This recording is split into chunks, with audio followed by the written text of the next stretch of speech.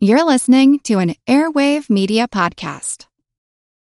When you need mealtime inspiration, it's worth shopping Kroger, where you'll find over 30,000 mouth-watering choices that excite your inner foodie. And no matter what tasty choice you make, you'll enjoy our everyday low prices, plus extra ways to save, like digital coupons worth over $600 each week. You can also save up to $1 off per gallon at the pump with fuel points. More savings and more inspiring flavors make shopping Kroger worth it every time. Kroger, fresh for everyone. Fuel restrictions apply. Another day is here, and you're ready for it. What to wear? Check. Breakfast, lunch, and dinner? Check. Planning for what's next and how to save for it? That's where Bank of America can help. For your financial to-dos, Bank of America has experts ready to help get you closer to your goals. Get started at one of our local financial centers or 24/7 in our mobile banking app. Find a location near you at bankofamerica.com/talktous. What would you like the power to do? Mobile banking requires downloading the app and is only available for select devices. Message and data rates may apply. Bank of America N.A., member FDIC.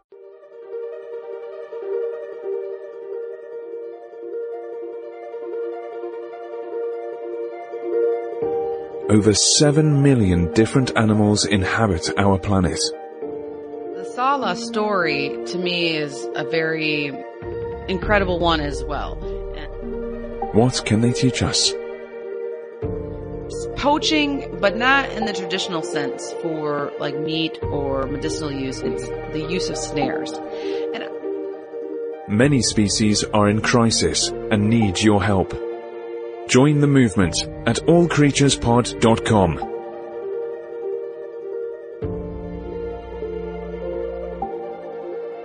Welcome to the All Creatures Podcast. This is Chris. And I'm Angie. Angie, it's pronounced Saw-La. I've been practicing, Chris. Saw-La. Saw-La. Yeah, that's okay. If you roll it together. Saw-La. Yes. Yeah, there you go. I know, for as excited as I am for today's podcast, I've been wanting to do this species pretty much since the inception of this podcast, because today we're going to be talking about one of the world's rarest large mammals. Yeah. Mm-hmm. Hoof and horns. And I wrote hoof and horns. And hoof and horns. So, yes. I mean, basically the mysterious Asian unicorn.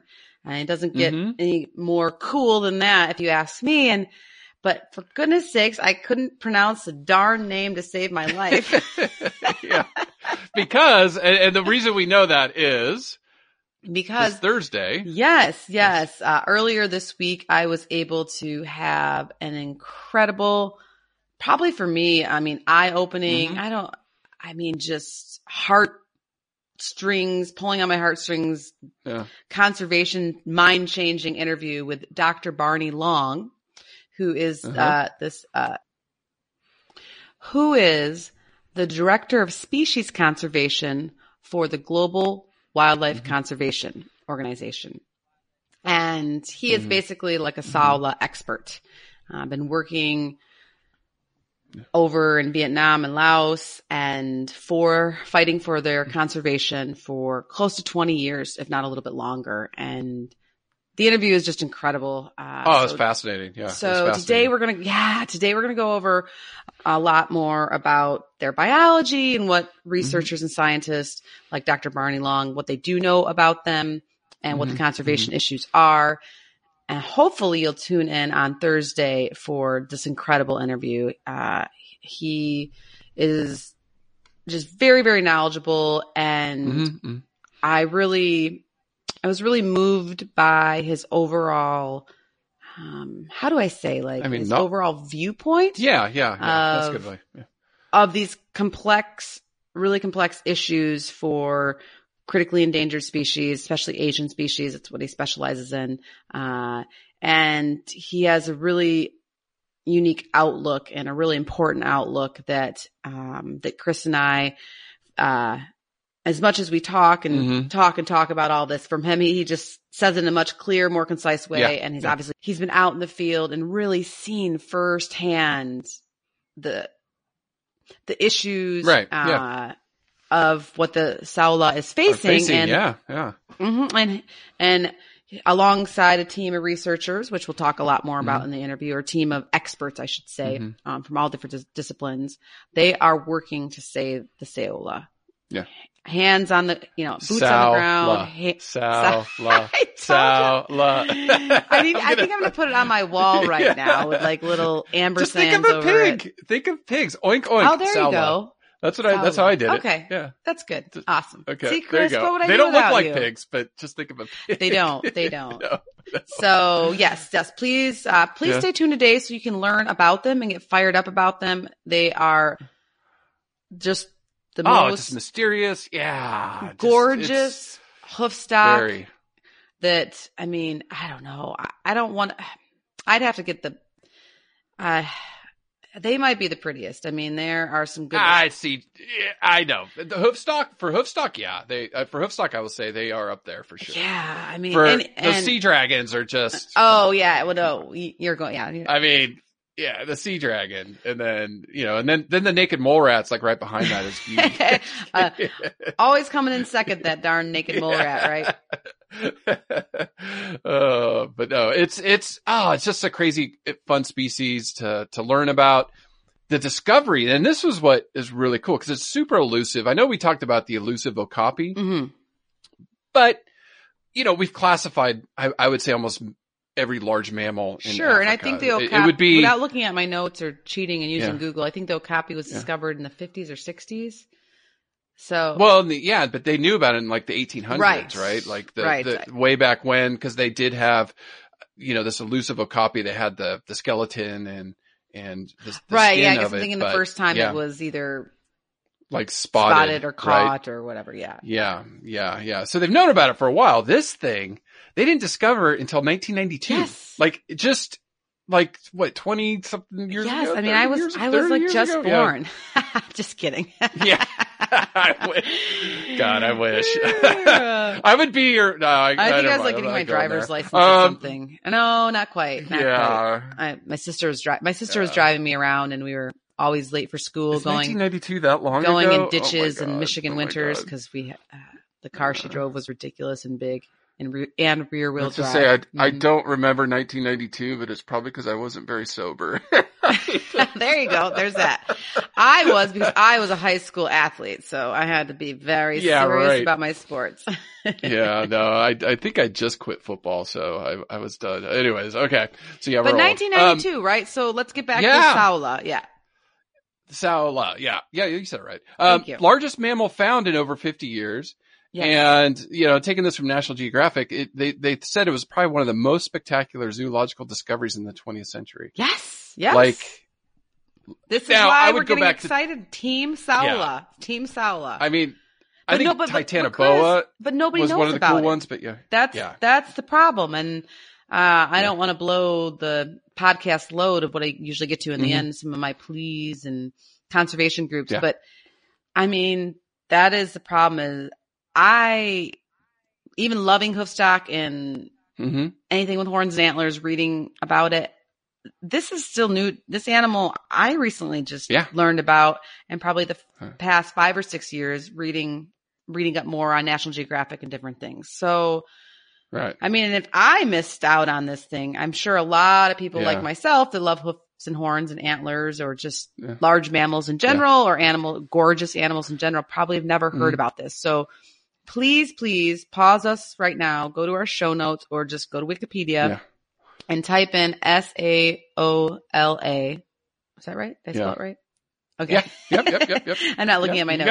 You got it right. It's late at night here for me. And we'll describe the picture of it, but then you can kind of get an idea of what we're talking about before you turn. Yeah, they are very turn pretty. Us off. They are gorgeous. Please don't turn us off. Nah, yeah. Yeah, no. I mean, this is probably going to be, like you said, a shorter episode. Just there's not a lot known, but we're going to do what we can and share with what we do know. Now, I will say you want to stay towards the end. You don't want to turn us off because they call this the Asian unicorn. And I'm going to kind of talk a little bit about unicorn myths. And there was actually something there that really surprised me, like where the first time somebody described. Oh, I don't know this, so I'm gonna stay tuned. Yeah, I'll be here. Yeah, and then I have a funny story about cloning unicorns, but I'll save that for the end. Awesome. Yeah, it's one of my favorites. And then Angie, when they were talking about the discovery, it was the World Wildlife Foundation was working Chris, with Vietnam. So the Saola story to me is a very incredible one as well. And not necessarily your typical discovery, in that in May of 1992, when I was driving around the snowy roads with my sister with no seatbelt on, going in ditches. And my when you were in the baby seat with your mom driving around. My sister's 1978 red 2-door Thunderbird, I think is what she had. It was ridiculous. It was ridiculous. Oh, wow. Okay. Anyhow, and you were playing football, or we don't know. We can't disclose on the air what you were doing. Well, some awesome scientists from both the Ministry of Forestry in Vietnam and the World Wildlife Fund and a couple universities, I believe, in that region of Vietnam or Laos, were sent to survey the biodiversity of a newly established park called the Vu Quang National Park. I'm sure I'm saying that wrong. Oh, good. No, I think it sounds right. It's close. And so, and the 21st of May, the team came across a skull featuring a strange pair of really long pointed horns from a local hunter. So from people in the region, a local hunter.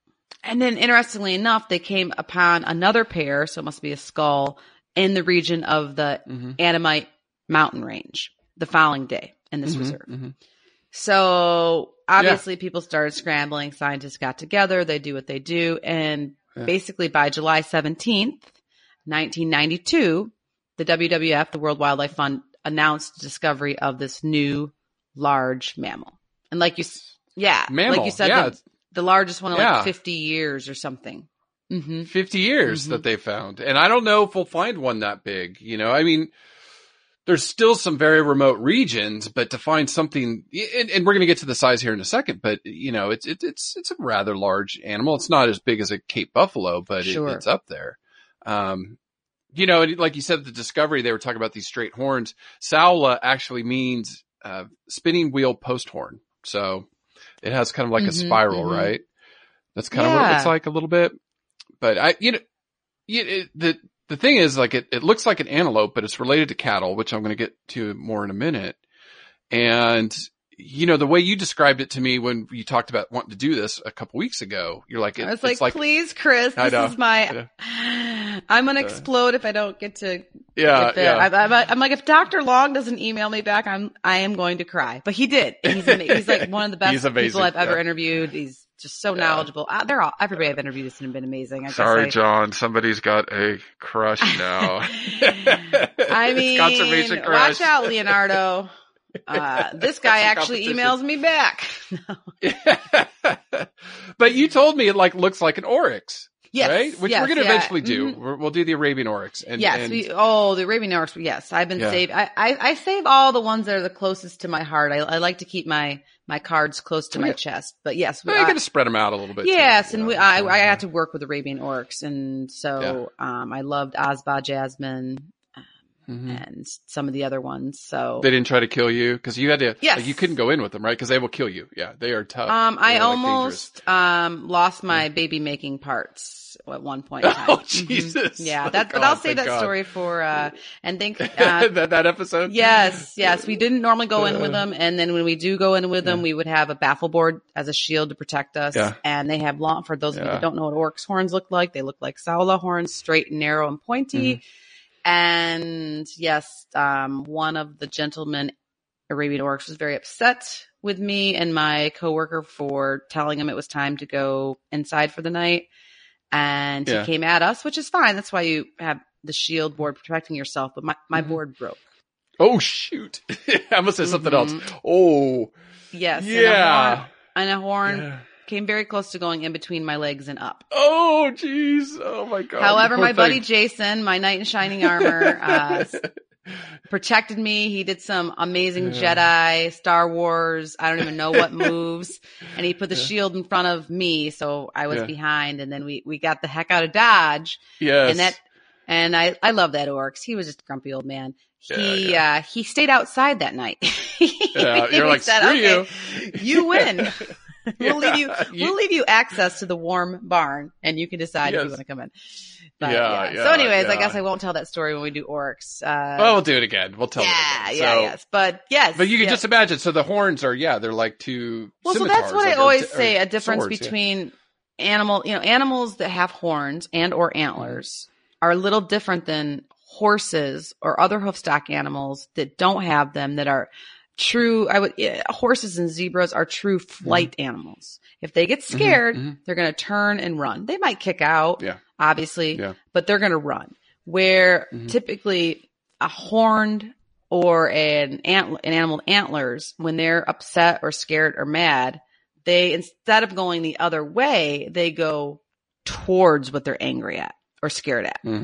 So they can be fear aggressive and they'll charge. Or this one, I mean, this guy, he knew what we were doing. He was just annoyed and pissed. Yeah. And he was like, I have horns and I'm awesome. You're not going to make me do this. No. Yeah. So anyways, but you're right. So like those horns they have these really two long horns, both males and females. Correct. Both males and females. And use as defense, right? Defense against predators or maybe some sparring with the males. Yeah, between two males. I think with the Saola, not to give too much of behavior away, we'll talk more about what we do know. I don't know if there's been enough male-to-male interaction to know. Right. Yeah. Like no clue. If there is fighting or exactly how they specifically use their horns. But that can be presumed from looking at the family that they're related to, the different species of antelopes and or bovine animals that they're related to know. I mean, if you have a horn, you use it. And the Saola horns, I believe they're going to be slightly shorter than probably an Arabian oryx horns, but they're they're dark brown, black in color, and they're around 35 to 50 centimeters long. But it's about twice the length of their head. So good size. Yeah. You don't want that thing coming at you. No. Now, their bodies are, I like a red brownish coat. Chocolate brown, Chris. Chocolate brown? Yes, with red highlights. Like, give me that color, a hairstylist hair. And then their face is gorgeous. They have patches of... that is, man, Chris and I are horse people, and then these markings, we would just... crazy. Go crazy for in the horse world. But they have patches of white on their face and their throats and sides of their neck, and a paler shade of brown on their neck and belly. And there's little splotches of white in their body somewhere. Yeah. Oh yeah. And then to even top everything off to make them the perfect color coded animal ever, they have a black dorsal stripe. So for those of you that don't know what a dorsal stripe is, it's a stripe that runs down basically like the back line. The spine. Yeah, the spine. Yeah. I mean, they are very gorgeous. I mean, for the hoofstock, they are definitely. Oh, they're stunning. They're striking. Yeah. And they also, interestingly enough too, they have, two maxillary glands or like sinus glands underneath their eyes, if you will, for the most part. And they're used as scent glands, and they have been observed rubbing this area on trees and other things. And the scent gland area that open up, they're like orbital type deals. They have a thick, pungent, grayish green secretion that's they'll basically put, against vegetation, and it leaves basically like a stinky paste that most likely researchers don't know, but either it's to show off how, this is their territory, or to attract other animals, or other potential mates. So they're not sure, but interestingly enough, Chris, this maxillary gland on the Saola is probably the largest among any other animal. So that's kind of crazy, and like this animal's very unique. And when I get to the history of it, as far as the natural history, it is really unique. As far as the size, so we say, it's the largest mammal, but it's like 33 inches at the shoulder, like just a little bit under 3 feet. So they're not huge, No. Or 83 centimeters, for the metric. They only weigh 175 to 220 pounds or 80 to 100 kilograms. So they're not enormous. So that's why it's like when we say. It is. It's similar to the Arabian oryx as far as size. I mean, I don't know specific measurements, but our guys that took care of, at the zoo were, probably around 70, 80, 90. No, kilograms? Probably not 90 kigs. 60 to 80 kigs, I would say, kilograms. Yeah. But so that was always the joke. I'm like, I work with all these really large, big hoofstock animals, takins and zebras and Bactrian camels. Just huge. And yes, The one that was going to injure me the most was this little feisty, this little, 140 pound, what, but tough as nails. Honey badger. Honey badger, still my favorite. Totally. My favorite. So, we're going to get to the range here too. You said Vietnam. It's like, really, why care about just a stupid hoofed animal? Which, I mean, sorry, Angie, don't kill me. If I was like in the same room, Angie would have just smacked me. I mean, I'm just trying to see my face. You should see my face right now. I don't think they're stupid. I love them. I'm just saying, like, if somebody said, "Hey, why care about the Saola? Let's just, let him go. Why are we going to spend millions?" Like, what do you think? I mean, I think because it's a large mammal on the brink. Like, the frog's just as important. But again, like, it's an issue that you and I go back and forth on in the news program. We've discussed it before, flagship species, or, if we could protect the Saola, what else could we protect in that biome? That's my take, but I know you are really passionate about this. So I'm interested to hear what you have to say. Sure. I'm still trying to undistort my face. No, I mean, I was just saying if some. No, Chris, I'm not totally me. No, this is good. I love them. This is good. And this is obviously my interview with Dr. Long too. We touched on this of why care about the Saola and why put this money into it, into saving them and all this energy when then they're critically endangered and their numbers are very, very low. Their populations are fragmented. And there's several reasons, in my opinion, and also listen to the interview too. You can get he's an expert. So his answers come off a little bit more robust than mine. But basically, Chris, I think that the Saola is the flagship species for the Annamite region, for Vietnam and Laos, this mountain range. It is obviously one of the larger mammals, if not the largest mammal, because I think, tigers and rhinos that used to be in that area years ago have been poached, so they're no longer there. And the habitat that's been protected by the governments, and we'll talk about that a little bit more, and what conservation actions are being taken place. But they're working to really preserve. There's a good amount of natural habitat that's under preservation, and the governments are doing what they can to try to help save this animal. Well, and Chris, this Annamite range that the Saola are found is home to really rare creatures that have also recently been discovered. There's the Annamite rabbit, of course, the Saola, the Dauk, I'm probably pronouncing that wrong, a species of langur. I'll just make it easy.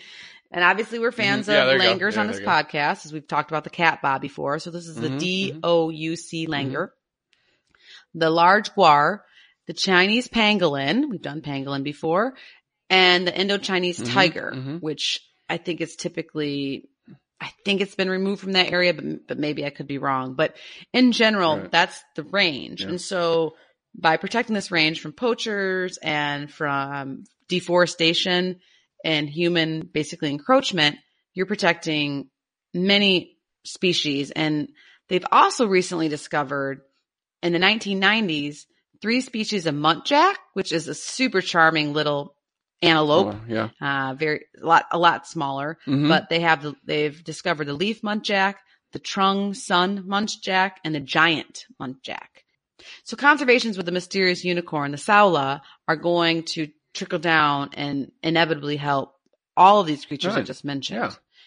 Yeah. And I think there's other things to be discovered in this range, which maybe Sasquatch. I don't know. Right. Maybe. So, they range in, so the Vietnam and Laos, a little bit in Laos, which you've said.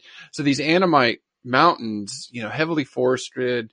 But reading this about the Saola, where they find them, they don't find them like on the peaks. They prefer more of the midlands, right? In the rivers and valleys is where they do. And then they think they do migrate down to the lowlands sometimes. Sure. Yeah. So they're not, but it's rare for them to be in the lowlands, and probably because of human, activity and things like that have probably pushed them up a little bit. But yeah, and it's like, especially for Americans, the horrific Vietnam War, it's like more North Vietnam. Right. Okay. Not the South Vietnam. South Vietnam is where like a lot of the fighting was. And if there was any there, I'm sure they died or whatever, got driven out by the war. But this is more in North Vietnam and the border with Laos. So Yeah, and it's I'm sure the war had some effect on them. I mean, I'm not being like, oh, that whole region was devastated. Right, but this is luckily, this is really rugged mountainous terrain. Yes, yeah. And it's climatically wet, evergreen, broadleaf forest habitat. And they have basically a 10-month long rainy season. 10 months. Yeah, like always, it's always raining. It's right. worse than Seattle. Yeah, I mean, exactly. As I said, Florida, our summers consider our rainy season, but it's like, 3 months long. So, I mean, and they get up to, and there's no month that receives less than 40 millimeters of rain. Wow. And they have monsoons. And so a lot of this helps dictate the Saola habitat, probably some of the other critters that are living there too. And the distribution of the Saola spans more than 450, 500 kilometers in this rugged terrain. And so I think that that's why a lot of these species are just recently being discovered because it's just so remote. And when I say discovered, once again, I mean by Western researchers and scientists. Yes. Obviously, and when I get to behavior, most of what we know about the Saola is from the locals. Yeah, the indigenous people that have lived around them, like, oh yeah, we've known about these forever, but it's like you said, the science and the people that, the zoologists, things like that have and I think found these species. Right. And I think, Chris, the other thing, another reason to really care about this animal, in my opinion, is besides it's big and gorgeous and it's like a flagship species for this region, but it's been mysterious. Like you and I keep saying mysterious, but just to give the listeners a background, and Dr. Long will talk a little bit more about it. And since the discovery of the Saola in 1992, there have not been many interactions with Westerners and the Saola. It's been kept under human care multiple times, but only for short periods. And each time it was under human care, unfortunately, it passed away pretty quickly within like 3 months, just because being cared for by the locals, and this was before Westerners were brought in with expertise, it couldn't thrive. And so, or they couldn't thrive. And so most of what scientists and researchers are going on as far as habitat and distribution are from camera traps. So most scientists that have worked with this species have never seen a live one. Right. They're just, it's like, the okapi. So it's really, it's like a mystery. Yeah. Super elusive. Yeah. And of course, and just a lot of it's like getting the money and the resources together to even try to find these guys in this remote, evergreen, wet forest. Just to jump ahead a little bit to, we should almost say, like in the beginning, critically endangered, there could be as few as 25, like IUCN thinks. So yeah, if population's that low, the chances are of seeing them is really remote. But I think the high estimate's like 750 is what IUCN had listed.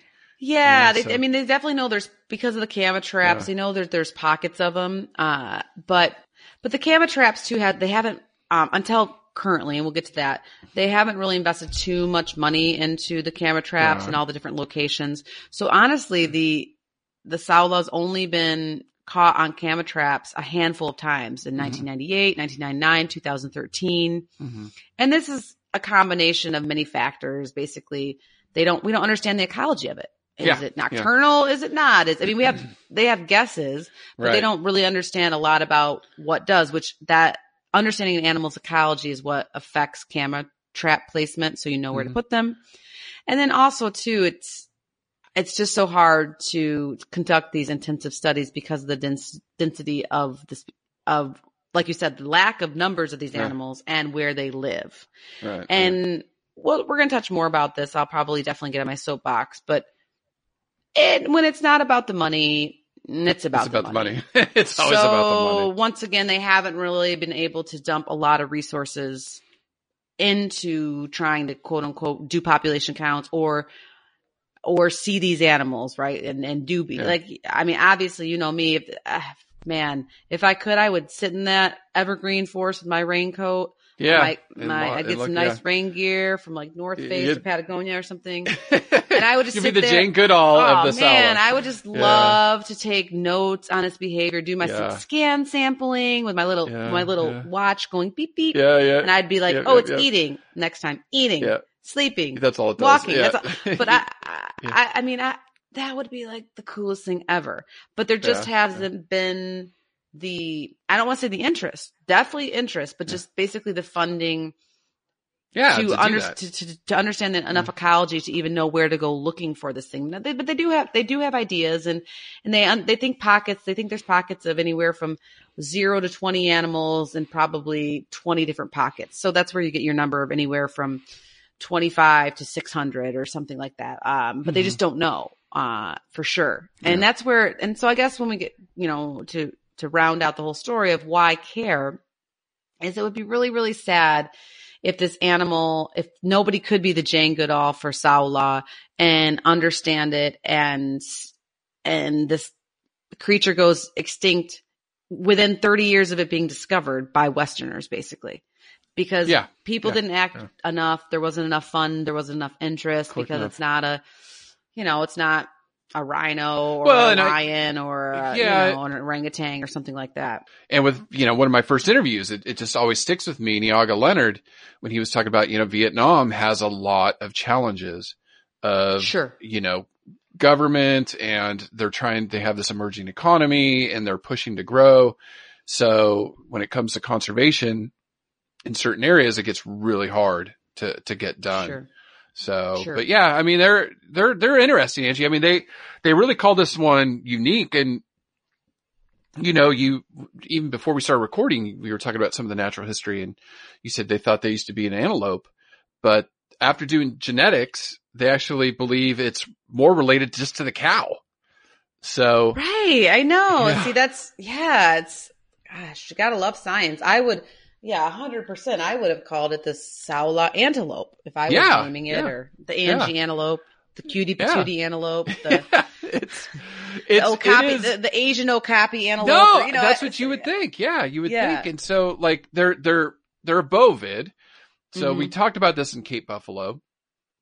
The 10 tribes of bovids. We have the bovini, which is your buffalo and cattle, and that's where the Saola is. Then you also, out of the other ones, you have the antelopes. I mean, most of them are all antelopes: impala, wildebeest, oryx, goats and sheep, caprini. That's where they usually thought they were. They were caprini, sheep and goats. Doing DNA analysis, they are like, no, it actually is really closely related to buffalo and cattle. So almost like, the mountain anoa is one that, or the Asian water buffalo. I don't know. I would assume maybe one day they'll be able to flush this out, but it actually is its own genus, right? I mean, and the cool thing about this, there's so much. One of the cool things, let me preface that, about the Saola is it does differ, is that it differs significantly from all other bovid genre. And like you said, in the morphology, and so it's in its own genus, and the genus is called Pseudo-oryx, which I can pronounce that. Hey, there you go. I don't think I can. Can you say the scientific name of the Saola? I'm going to try, because this is like my favorite species that we've done. I don't know, and forever. I'm going to try. So Pseudo-oryx, Nagitinhensis. Horrible. That was horrible. I should be fired. No, I think the end I think is silent. So I put Edinhensis. Or hensis? It's not hennesis. It's so jet. So it's NGHET. Yes, so, listeners, we are not drinking. Like it is very hard to pronounce. Yeah, why didn't you got to call Dr. Long and say, hey, how do we say this? Oh, if he's listening, he's laughing. Jetinhensis. He gave me he teased me a lot about my American horrible pronunciation of. I think for the first half of the interview, I called it Saola. Like I was. Like you did. Like I was like, I can speak Spanish is my second language, so it's a romantic language. You pronounce things the way that they look, so that's how I was pronouncing it. Right. I guess I forgot we were over in Asia, and anyways, the nice gentleman didn't correct me until I asked him. He probably wouldn't have corrected me the whole interview, but then of course he kind of he opened up and teased me, which is awesome. Like, please tease me, my goodness. But the pseudo-oryx means obviously false oryx. Like it's not It's not a cousin of the orcs, which you would think. Yeah, no, it's good. Yeah, that's good. You did good on pronouncing that one. Thank you. We both failed at the last one. The other one, forget about it. We'll put it in the show notes. Yeah. Yeah, so you can look at it there. So, I mean, Angie, like, we tried to find as much info. There's just not a lot here, like life cycle. We don't know how long it lives. We don't compare know what it smells, what its eyesight. We don't know how fast it runs. No. I mean, I looked up age in some other bovids, like pronghorn antelope live 10 to 15 years. Cape buffalo. So that would be a ballpark years. with most of them that I've worked with in that like antelope. 20 years, yeah. Mm-hmm. I mean, yeah. The Anoa is 20 years. But we don't know. So, I mean, we don't know. We don't know. Yeah, they could be much longer What than a that. shame that would be, right? I mean, to not find that out. And like you said, they're either crepuscular or nocturnal. So that's when they've caught them on camera traps, moving around. So yes and no. Okay. So most of what we know about the Saola comes from knowledge of the local communities in the area. There you go. And nobody's done the Jane Goodall, My Dream Job, ethological studies of these species, and no scientist has seen one in the wild. Okay. So biologists and some special individuals, researchers, when they were under human care, were able to study them. Mm-hmm. And a researcher by the name of William Robichaud, I'm probably pronouncing that wrong. Sorry. Mm-hmm. He was able to study them when they're living, caught up by locals. And so he has a lot of notes, and for the past 20, 30 years, he's been basically the main dude fighting for these guys and helping kind of arrange a lot of the organization and the movement to save this species, to save the Saola.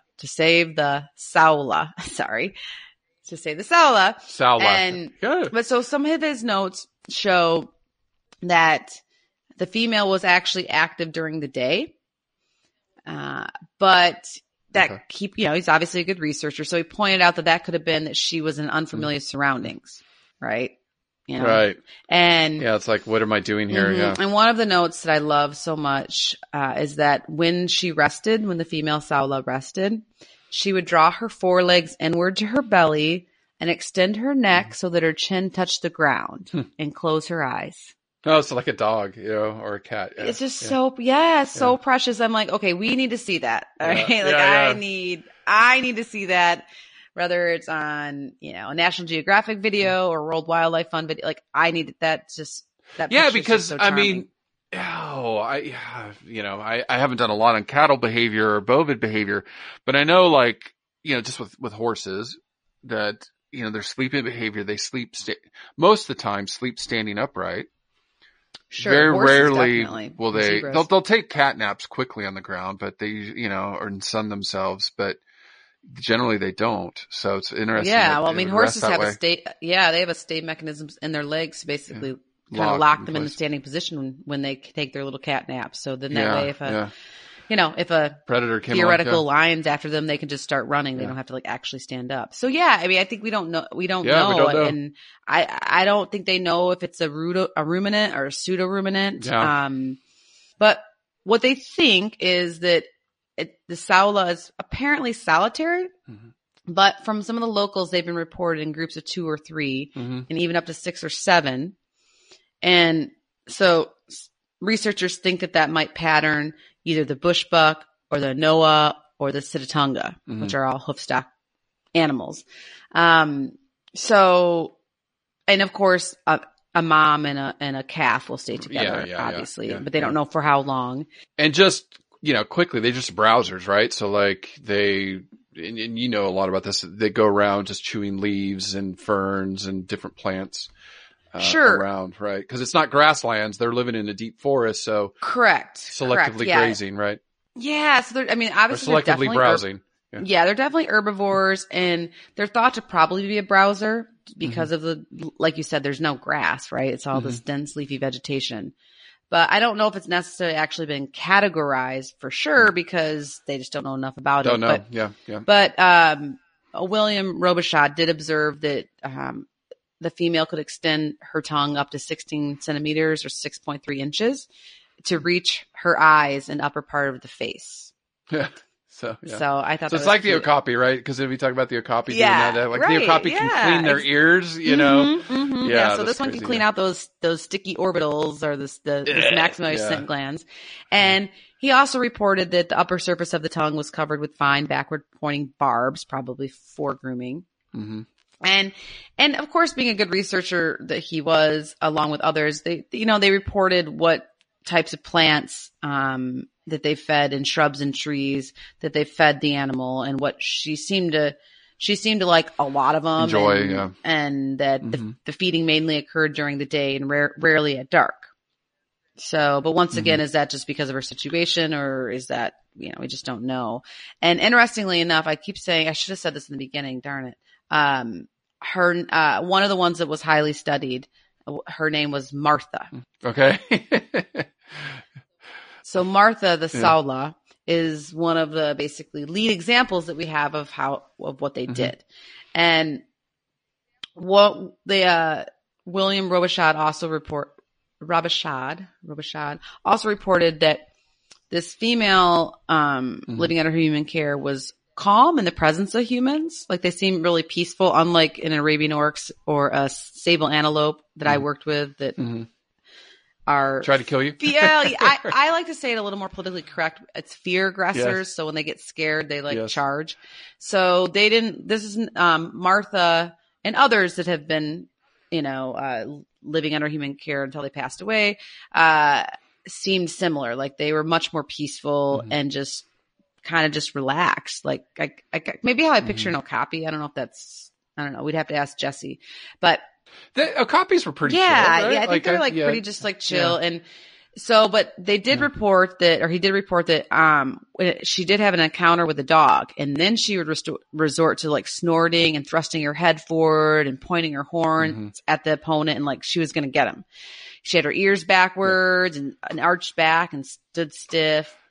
So yeah, they don't know, they're like, okay, what's going on here? But some researchers suggest that this might be because the fear reaction to dogs could be a consequence of evolving alongside a dhole, which historically would DHOLE.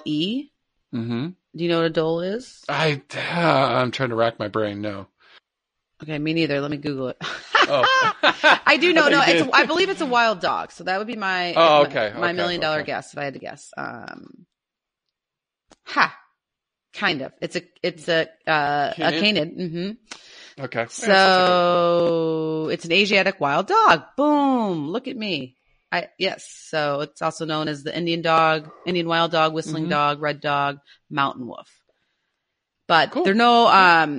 they are no longer. They're also endangered. They're no longer in that area. Obviously, they've been either poached or whatever.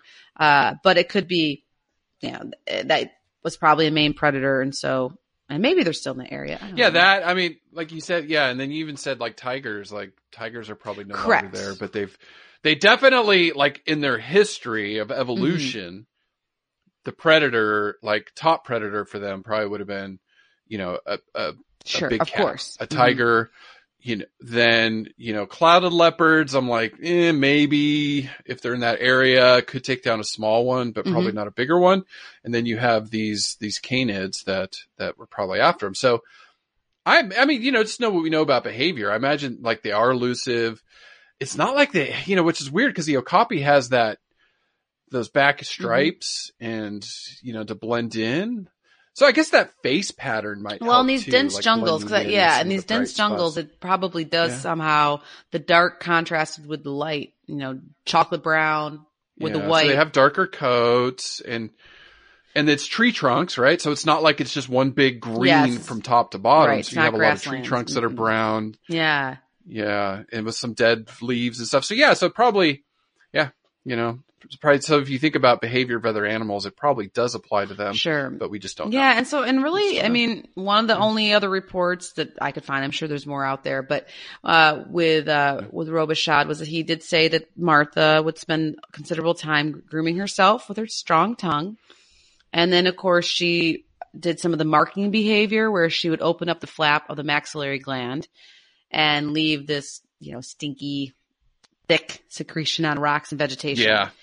And the only vocalization that I could find is that she would give out short bleats occasionally. Okay. And of course, Chris, regarding the reproduction, there's very little information out there about the Saola. So they're not like sea dragons or seahorses, the males. Maybe? No, I don't think so. I don't think so. I doubt it.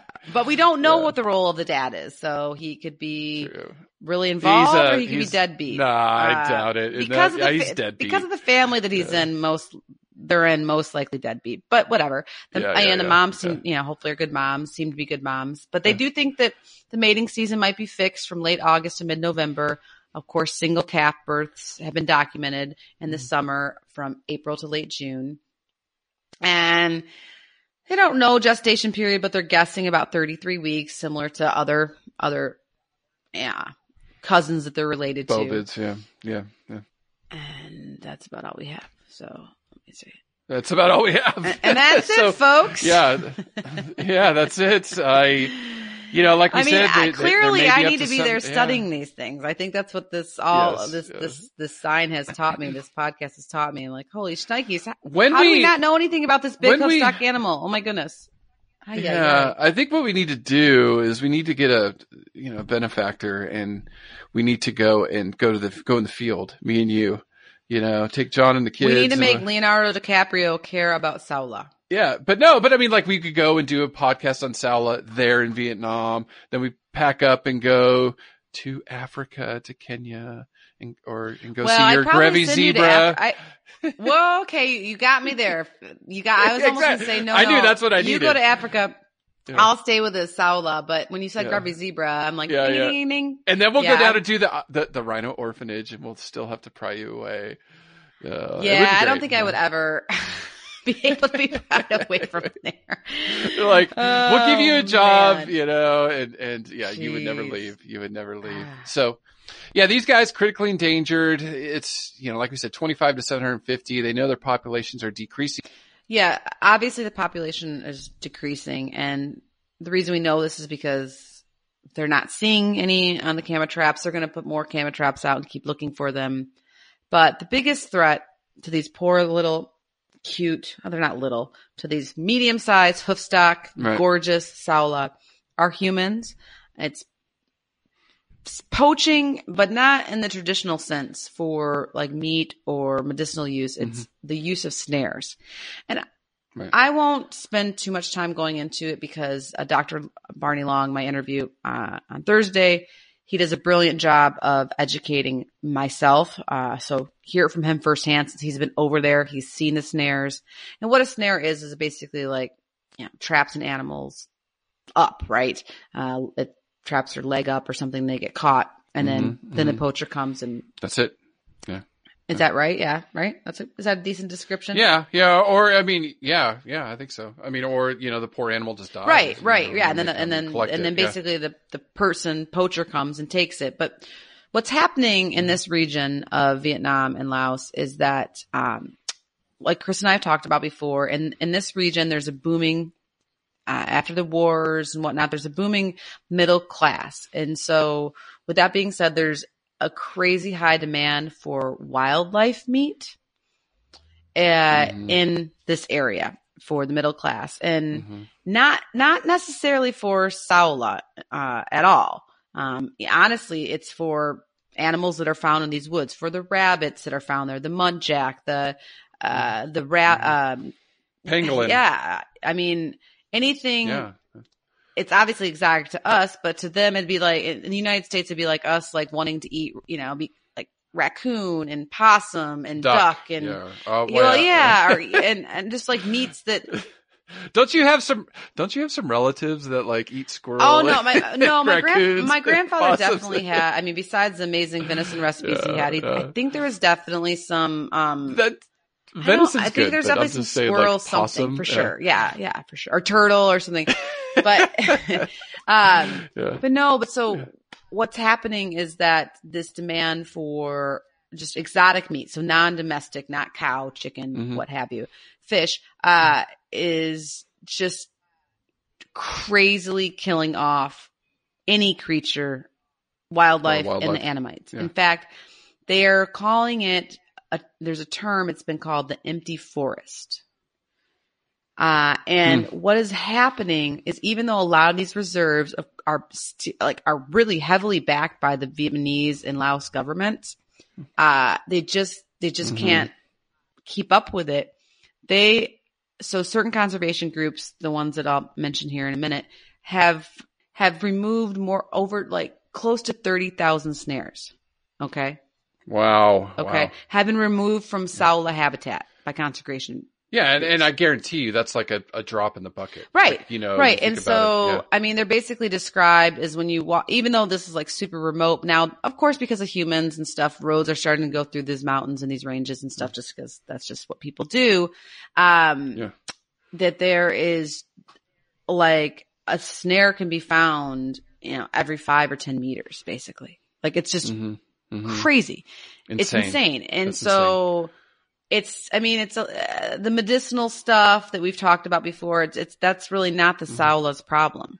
And honestly, like, I don't think the poachers even really care to even catch up one of these guys. It's just, they're basically bycatch from the poachers trying to get wild boar, rabbits, just whatever that they can sell on the market because I guess it's trendy. That's the demand. Yeah, there's a demand. Yeah. So yeah, it's crazy. And Dr. Long does it justice, and describing the situation over there. But just to there is some good news that commercial logging in the areas has been stopped in certain areas. So, so there's in some parts there's ban on forest clearing. So it's not really the habitat. These animals have plenty of habitat, especially with their small numbers. It's more, once again, it's more these snares. And traditionally the local hunters, right, the people living in the area would hunt Saola. But because of conservation groups, actually their attitudes towards the Saola are changing. And the scientific community has actually motivated hunters to stop hunting them and even look for live specimen to help scientists. So the locals are kind of on board. The locals are not the one doing the snaring. It's the people that come in from the lowlands that want money. It's just all about money, right? Right. So, well, I just want to highlight this because this is, I think, such a critical point when we think of conservation, when we think of, globally, from South America to New Zealand to Africa to Asia. It's, from the United States, we can say we care about this and many people do, and many people donate tons of money. Many people travel and donate, like we brought him up, Niaga Leonard. He's from the States, but now he lives in Vietnam.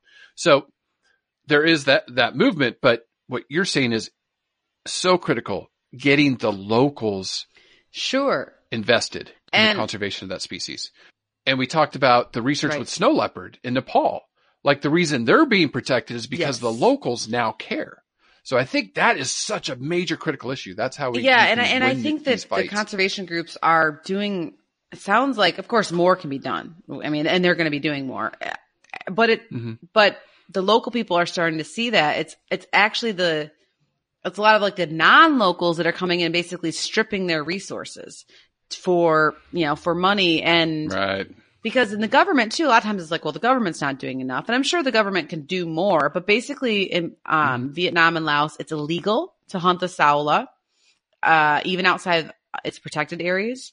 So it's like they're doing some stuff, but as Dr. Long talks about in the interview, it's like you said, doing all those pieces of the puzzle and doing it harder and doing it more. And so other really positive thing going for the Saola and Saola conservation is my first organization that, please, anybody who is listening, I need you to go to Facebook, like right now, yesterday, and check out the Saola Working Group. They're on Facebook. They can be found at Saola Working Group, or they can also be found at www.savethesaola.org. This is a group of about 35 experts. So Dr. Long, of course, is in this group, and he explains a lot more of that in the interview. So it's very informative, very interesting. And they're like a coalition that includes these experts. They can be from field biology, law enforcement, community-based conservation, animal husbandry. See, I could fit in somewhere. or biological resources from, of course, the universities in Vietnam and Laos. Angie, I think you would fit in anywhere. But yeah, I think these are your I know peeps. somebody please hire me. Oh, geez. But yeah, and then of course groups from the Wildlife Conservation Society, World Wildlife Fund, just experts, right? Like all the awesome men and women that have been, working with or on this animal for the past 20, 30 years. And they do a lot of things. They have a lot of missions, a lot of goals. They, of course, work with locals for education. They do camera traps, documentation of the population, of course, is a primary focus. They're even interested in looking at, you'll like this. They're interested in looking at leeches. Okay. Because it's really wet and rainy there. So I use a lot of leeches, right? And leeches can store DNA for several months. Okay. Yeah. So they're, it's part of a mystery, right? Where they're trying to find out where they are and what they're doing. And so the leeches might tell the story. So that's cool. I mean, at this point in the game, they're being, super clever, and they're like all these brilliant people. And I would love to be in the room with all of them and just shake their hands. And, but yes, so the Saola working group is working their butts off to save the Saola from extinction. Okay. And they are doing some really progressive, besides all the stuff with the locals and the government and anti-poaching, and they remove snares, and just a busy group of people. They do this all for free, all voluntary. They all have real jobs, other places. But now they're turning up the heat, and Dr. Long and I talk a lot about that in the interview. And they have a new goal of basically trying to save the Saola from extinction by doing a really challenging task, trying to find out where they live and bring any remnants that they can find into human care in Vietnam. And then they're basically building a huge controlled, zoo's not the right word, basically like a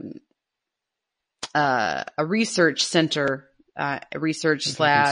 sanctuary center where they can live safely away from these snares and repopulate. And then eventually in the future, if everything calms down with the wild meat trade and poaching, that then they can be re-released.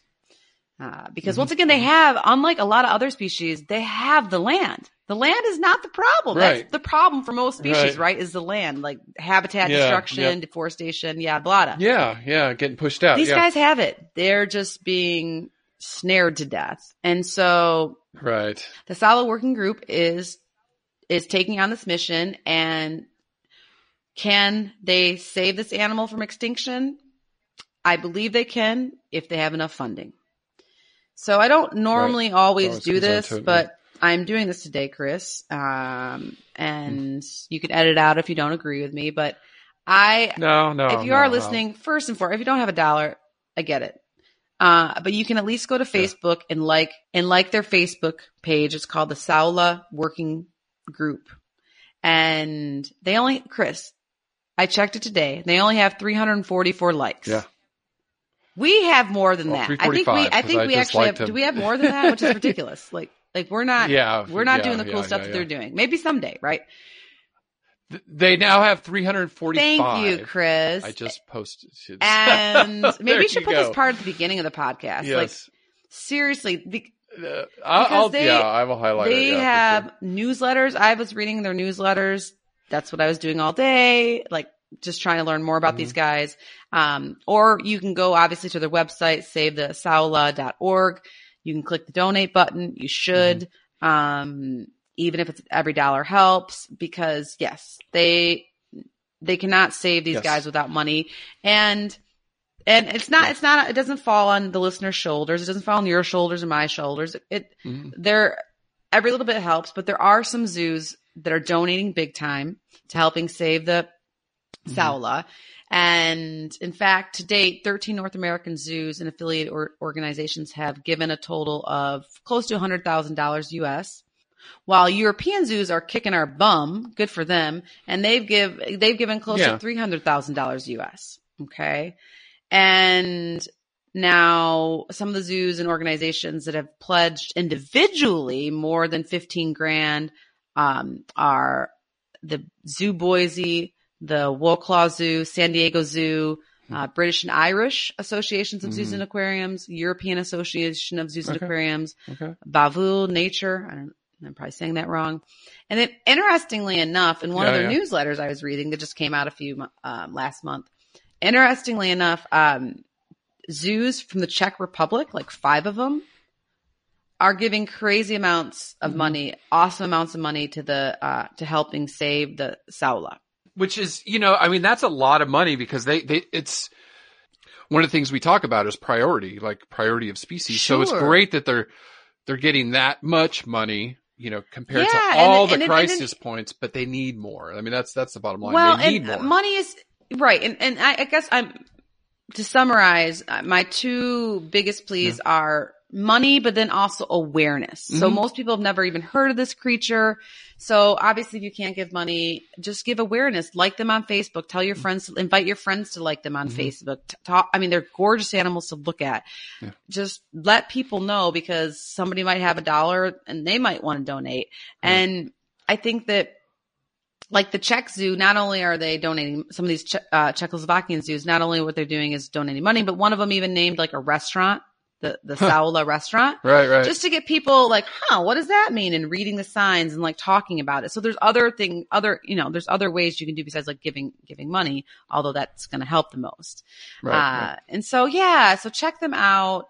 The Saola Working Group on Facebook, www.savethesaola.org. Chris will put the link on the show notes. We can do our little part, right, to spread the word. And then hopefully this will help. All of us together can help save the Saola from extinction. And the other group that I really want everybody to pay attention to, if they haven't already yet, is the Global Wildlife Conservation. And that is a group that Dr. Long, who I'll be interviewing on Thursday, that he is the director of species conservation there. And they just do amazing work for so many animals. Obviously, I'm sure everybody's in love with the Saola now, just like us. But in general, they biodiversity is life, and they protect life on Earth. That's just simply what they do. And they have a lot of projects to pick from. Whatever animal you like, be it reptilian or hoofstock or primates. I mean, they do it all. And so, but one of the projects that they focus on, they highlight, which is Dr. Long and I talk a little bit about, although he talks more probably about the Saola Working Group in the interview. But is they want to help out this mysterious Asian unicorn. And they have, of course, they help out the Saola Working Group, which is an independent group, but they donate money to them. But they also work with the government there. They protect Saola habitat. They raise funds for conservation of the Saola. They are monitoring the Saola and other species that are also critically endangered in the Annamites that we know very little about, like the giant muntjac and a few others that I mentioned. And their policies, they're adopting a zero loss goal for the Saola. So they're hitting it hardcore. So definitely check out globalwildlife.org. I look to see if they're hiring like every day. And they're on Facebook. If you just disappear on John and your babies, I'm going to be so mad at you. I know. You'll be at the orphanage. I already know where you're Well, that be. Or maybe they'll just like hint, Dr. Long. Maybe they'll just hire us to do podcasts or something, a way that you and I are. Everybody has a different, and I think Dr. Long and I talk a little bit about this. It's like everybody, it has a different way that they can help, and obviously boots on the ground is a huge way. But not everybody can do that. So there's a lot of other ways, and of course, if you go to some of these websites and groups that I mentioned, they provide several ways that you can get involved, or a lot of even just. Become an educator. Chris and I are educators. That's all we do. That's how we help. Besides donating money, of course, here and there. But anybody can do that, right? So Right. So yeah, so please, if you can't donate $1 or more to the Sala Working Group, definitely go like them on Facebook. I'm going to be checking it. I want to hit 500 likes, guys. I know. Come on. All right. We can do it. We can do it. They're 345. We'll see how they go once this airs. Now, real quick, conservation tips of the week. I guess one of the things I keep talking about is global warming, saving energy. We talked about shutting off lights. One thing I didn't mention yet is like turn off gadgets. Yes. Like, computers, it's hard with a computer. Computers draw so much energy. So make sure you have your energy settings set on your computers and Windows. You can Google it. Yeah, make things like on my iPhone. I have it. The lighting's very dim on it, so it takes up less battery unless I really need it. And you can do the same on your computer. Mm-hmm. Yeah, little stuff. Yeah, make sure any gaming consoles are powered down. TV, make sure your TV's powered off because anytime that green light's on, it's pulling power. And again, that's a major contributor to climate change. The more we do this, the more we take little chunks here, there, and then we're going to make a big difference. So, and it saves you money in the long run. Absolutely. It saves you money and, your babies, your friends, your children, they see you doing it. They adopt the habit and that just becomes normal. All right. So now, as promised, the unicorn myth. Yay! Now, I was surprised. The first place where, if you had to guess anywhere in the world, it's not New Zealand, anywhere in the world where unicorn myth started popping up, where would you think? So for me, because I obviously have such a close relationship with Arabian oryx, I would say somewhere in the Middle East. Okay. They were second. Oh, okay. Actually, the Japanese and the Chinese had this thing called the Quilin, 5th century BCE. Wow. This was the first myth of a unicorn type species, and it had a body of a dragon, rainbow scales, and a single horn. Oh, rainbow scales. Right. I love it. Yeah. So that was the first quote unquote unicorn. Now, the one you're talking about is the Greeks. Okay. And so turn of, 2000 years ago plus. They described a unicorn it was a white body with a red head, cloven feet.